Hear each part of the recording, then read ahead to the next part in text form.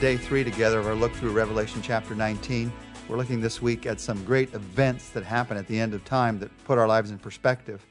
We've also seen that the word hallelujah puts all of human history in perspective. That's where it's headed.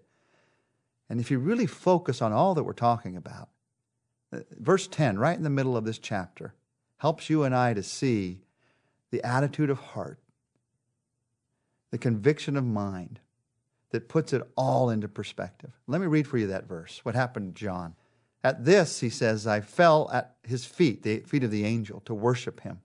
But he said to me, do not do it. I'm a fellow servant with you and with your brothers who hold to the testimony of Jesus. Worship God. For the testimony of Jesus is the spirit of prophecy. I love this verse. Revelation 19:10 to me is the focus of the book of Revelation. Those words, worship God. That's the focus, the worship of God. And when you think about worshiping God, John is encouraged in 2 specific ways to worship here. First, he's encouraged that you worship only God. He has just seen, think of what he's just seen, these multitudes in heaven, this awe-inspiring scene. And having seen all of this, and this great holy angel is before him, he falls on his knees to worship. And the angel says, stand up. Don't worship me.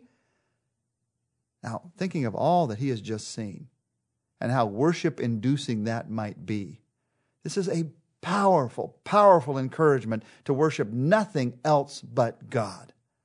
It doesn't matter what kind of grandeur you see in creation. You don't worship creation. You worship the Creator. You don't fall on your knees in front of the Grand Canyon or in front of the Himalayas and worship what God has made. You worship the Creator. It doesn't matter what glorious things God does in heaven, as he's doing here. You don't worship those who are serving God and creating these moments of glory. You worship the God whom they are serving. This is reminding us very powerfully. You don't worship any other person. You don't worship any other experience. You don't worship any other emotion. You don't worship any other thought. You don't worship any other action. You worship only God. Now, worship means that I ascribe worth to something. That's the meaning of the word, worthship. It's the Old English word. It means I give it worth. And to worship God means I see him as being of ultimate worth. Nothing is more worthy than he is. And so I worship only him. So the challenge in my life and in your life is there something else that I'm worshiping right now? How do I know that I'm giving something besides God ultimate worth in my life? Well, you do what John did here. You fall on your knees before it. You allow it to become the priority and the focus of your life. That is what we worship. What's the priority of your life? What is the focus of your life? If it's anything but God, then you're worshiping that thing above God. Now, we all say, I wouldn't worship anything else but God. I mean, God's the only one that I sing to when I go to church. God's the only one that I think about when I read the Bible. But when you understand the definition of worship, it's giving worth to something, ultimate worth, ultimate priority. That puts it in perspective a little bit. And it reminds me that just like John, I can fall on my knees before something else besides God. I can let it begin to control me. I can let it become the focus of my life. So you don't worship any other person. Is there some person that's controlling your life above God right now? Maybe because of something they have done to you or something they're holding over you. Maybe it's even their approval that they're holding over you. A lot of people worship the approval of others. You don't worship any other experience.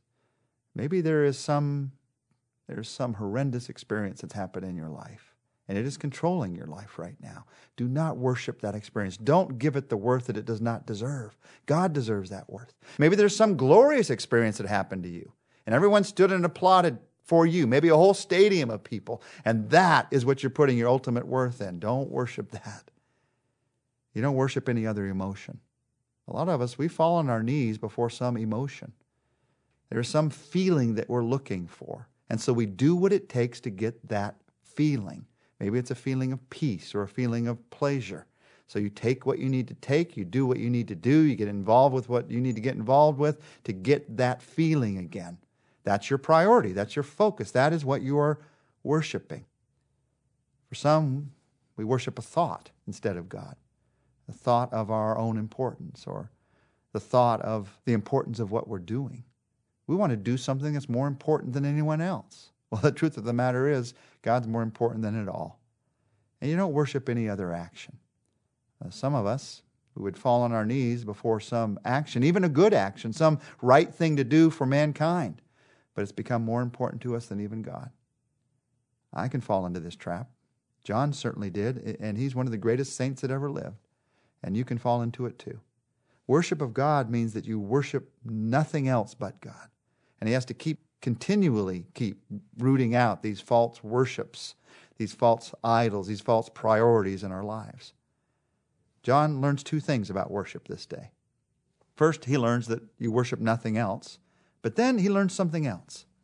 The angel says to him this phrase, the testimony of Jesus is the spirit of prophecy. Now, what does that mean? It has a lot to say about worship. Revelation is one of the prophetic books of the Bible, along with Daniel and Ezekiel and Isaiah, among others. And this verse is one of the key verses to understanding Bible prophecy. The spirit of prophecy is to testify about Jesus. That's true, by the way, whether it's prophecies of Jesus' first coming, as are given to us throughout the Old Testament, that he'd be born in Bethlehem, that he'd be born of a virgin, what would happen to him on the cross. All those prophecies look forward to Jesus. Or whether it's prophecies of his second coming, as we're reading here in the book of Revelation. What this is saying is, the testimony of Jesus, the witness to Jesus as the spirit of prophecy, is that any true prophecy will point to Jesus. That's what prophecy is all about. Prophecy is not just about telling the future so I can figure things out. Prophecy is about pointing to Jesus.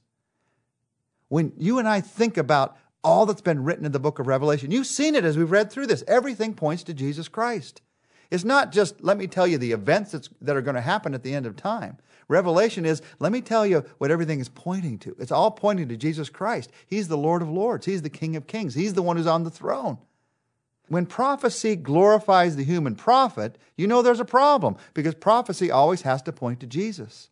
When prophecy is just about what events might happen next year, and you get some of those kind of prophecies, maybe in some newspaper or something, that's not true prophecy. True prophecy always has to point to Jesus. You want to know about the prophecy of the book of Revelation and understand it? When you understand that it all points to Jesus, all of a sudden it all becomes very, very clear. Jesus is the main character in the book of Revelation. In many ways, he's the only character, because everyone else dims. Every other life dims and diminishes to almost nothing besides the greatness, the glory of Jesus Christ. Let me bring you back, as we close this day together today, to that two-word sentence in the middle of verse 10. Worship God. That's what it's all about. That's what the book of Revelation is all about. That's what human history is all about. That's what your life is all about. You were made to worship God. Jesus said it when he was asked, what's the first and greatest commandment? He said, here it is. You love the Lord your God with all your heart, all your mind, all your soul, all your strength. And right next to it is a second, love your neighbor as yourself. So right now, I don't want to miss out on the number one thing I was made for. Right now, let's spend a moment together worshiping God. Our Father, we worship you for who you are, the God of the universe. And we ask your forgiveness for those times when we allow other things to become priorities. Sometimes it's our material things. Sometimes it's some pleasure. Sometimes it's some pride. Sometimes we allow our worries to become priorities above you, God. Sometimes we allow the opinion of others to become a priority above our worship of you. Lord, you know us. We're human beings and we struggle. But we want to struggle towards worship. We don't want to settle for anything less. We know that this is going to be our lives for all of eternity. So we know that this is what we're made for.